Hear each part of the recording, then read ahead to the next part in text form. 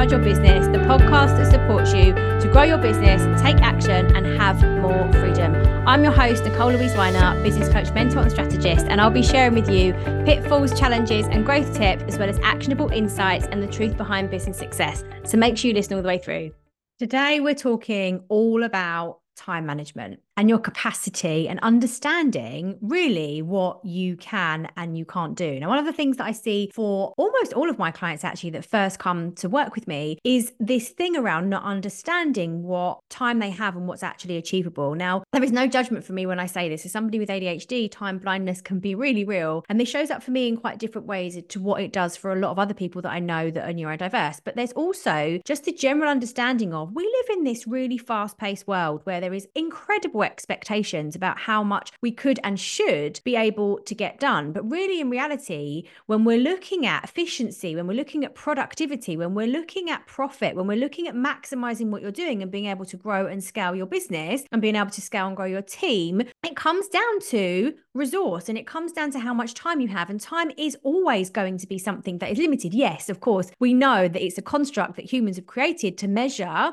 time, right? To measure how quickly things happen or don't, or that's what the calendars and the clocks are for. However, we need to be realistic because there are only 24 hours in a day. There are only 7 days in a week. There are only 365 days in a year or an extra one if we're in a leap year like this year. But we really need to be thinking about, okay, so what is that capacity? What do you have? And especially if you're working with a team and you're working with other people and you have other people that maybe you're delegating to or that you're managing or that you're leading, we really need to understand this capacity, not just for yourself, but also for others as well. But this has to start with you. So today we're going to be looking at time management and the things really that you can start with to help you to make this better for yourself and for those around you as well. So the three things that we're going to cover are capacity, your goals, and then delegation and being able to maximize your time. So let's go to capacity first. The first thing really is around understanding what time you have. Now, especially if you run your own business or if maybe you're an employee and you're working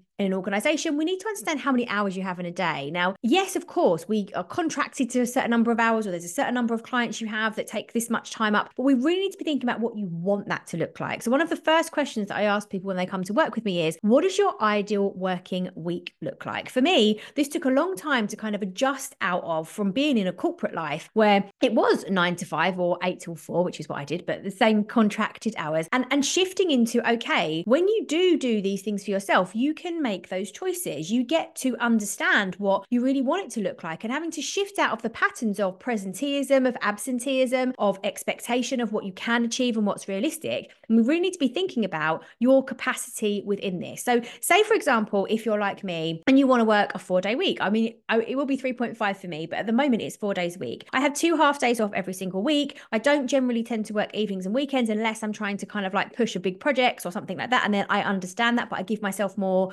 space around that as well. So I'll have maybe a day where I record a podcast on a Sunday. However, that means that, in the week I'll have some time back and I'll have some more flexibility. So I want you to think about what your ideal working week looks like. If you run your business or if you're an employee, I want you to think about where that time is spent. So if you know that you need to be working around school hours, if you know that you need to be working around however many days in the week that you have or that you don't have, if you don't want to be working evenings and weekends, I want you to think about your capacity and what you want your ideal working week to look like. And then do a bit of an audit and think, okay, where am I at right now? What is it that I'm doing at the moment? And if you're feeling out of alignment, and you're probably listening to this because you're not feeling like your time management is on point and you kind of want that to be better, I want you to start thinking about the choices that you're making. Because if you know that you want to work less hours, if you know that therefore you need to start saying no and have some boundaries in place, if you know that you're saying yes to too many things that don't serve you, if you know that you need to figure out what you can kind of let go of, maybe there's a control thing there, which happens for a lot of people.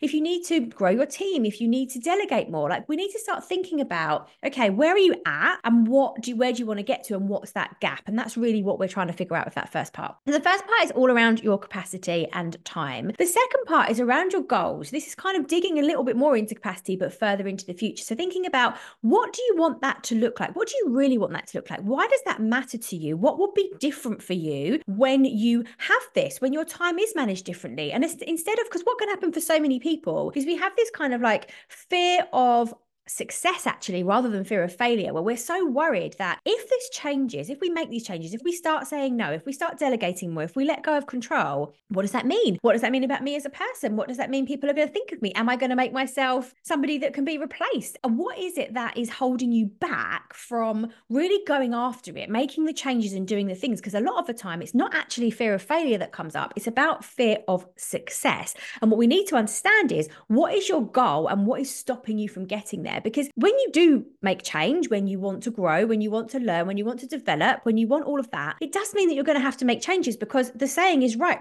If nothing changes, nothing changes. So if you want it to be different, you need to understand your goals, but also go a little bit deeper on it, which is what I would do with you if we were working together in a session, and thinking about, okay, why is that important? What will this enable you to do, to have, to be? What will be different for you in your life, in your business? What will be different for you in your career, in your job, in your relationship? When you can make these changes, what else will it impact? Because there are going to be things where the universe throws you things, or whatever you believe, that are going to give you tests, and you're going to be like, oh, but even though I know this is how I want it to be, this feels easier, these are the habits I'm used to. And we need to be really consistent at breaking that and creating new habits. So we need to be thinking why these goals are important, because that's the thing that's going to push you to do the things when it feels hard, on the days where it feels hard. So those first two things around your time and time management, making this better for you, is thinking really deeply about your capacity, being really honest with yourself. What's that gap? Thinking about your goals and going deeper on those and thinking why. And then the third thing really is about asking for help. Now, I know this can feel really, really difficult, especially if you're a people pleaser, if you're a nurturer, if you're the caregiver, if you're the person who does that for a lot of people, if you have some control stuff there for you as well, about fear of letting go and fear of not being needed, if you're a perfectionist and you feel like nobody can do it for you,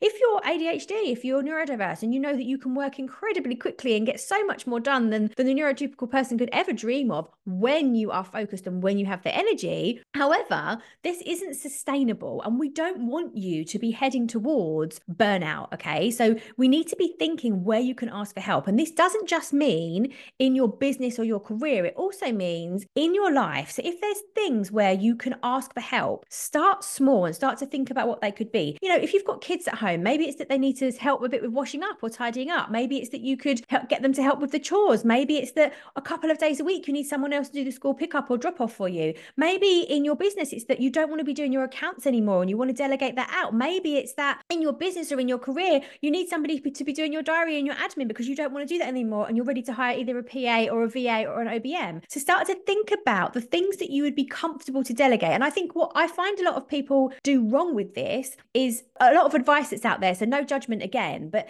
that they list all of the things that they could possibly delegate, or that everybody else has told them maybe that they could get rid of, or that other people are doing. But it's not about you then. It's not about what feels good for you, and it feels too big. So try to make it smaller and think, where's the first thing you can do to start to ask for some help? And it could be the smallest thing. And this is really bound up in how to say no and boundaries as well, which I'm going to link to in a previous episode that I recorded with some templates that are in there to help you shift this as well. So those three things that we've looked at there in terms of your time management are all about your capacity, really going deep on those, figuring out your goals and going deeper on those as well. And then thinking about delegation in a very different way, and just small steps in terms of asking for help, so you can free up your time to be doing more of what you enjoy and what lights you up and what makes you happy. If you would like support with getting more time, being clearer and more consistent in how you're spending that, and how to work through this with communication with other people and also with yourself and the shifts that happen, I would love to work with you. I would love to support you. This is what I do with my clients inside my one-to-ones, inside my masterminds. I'm going to leave a link in the show notes to have a chat, reach out, and let's see if I can support you. The other thing that I'm doing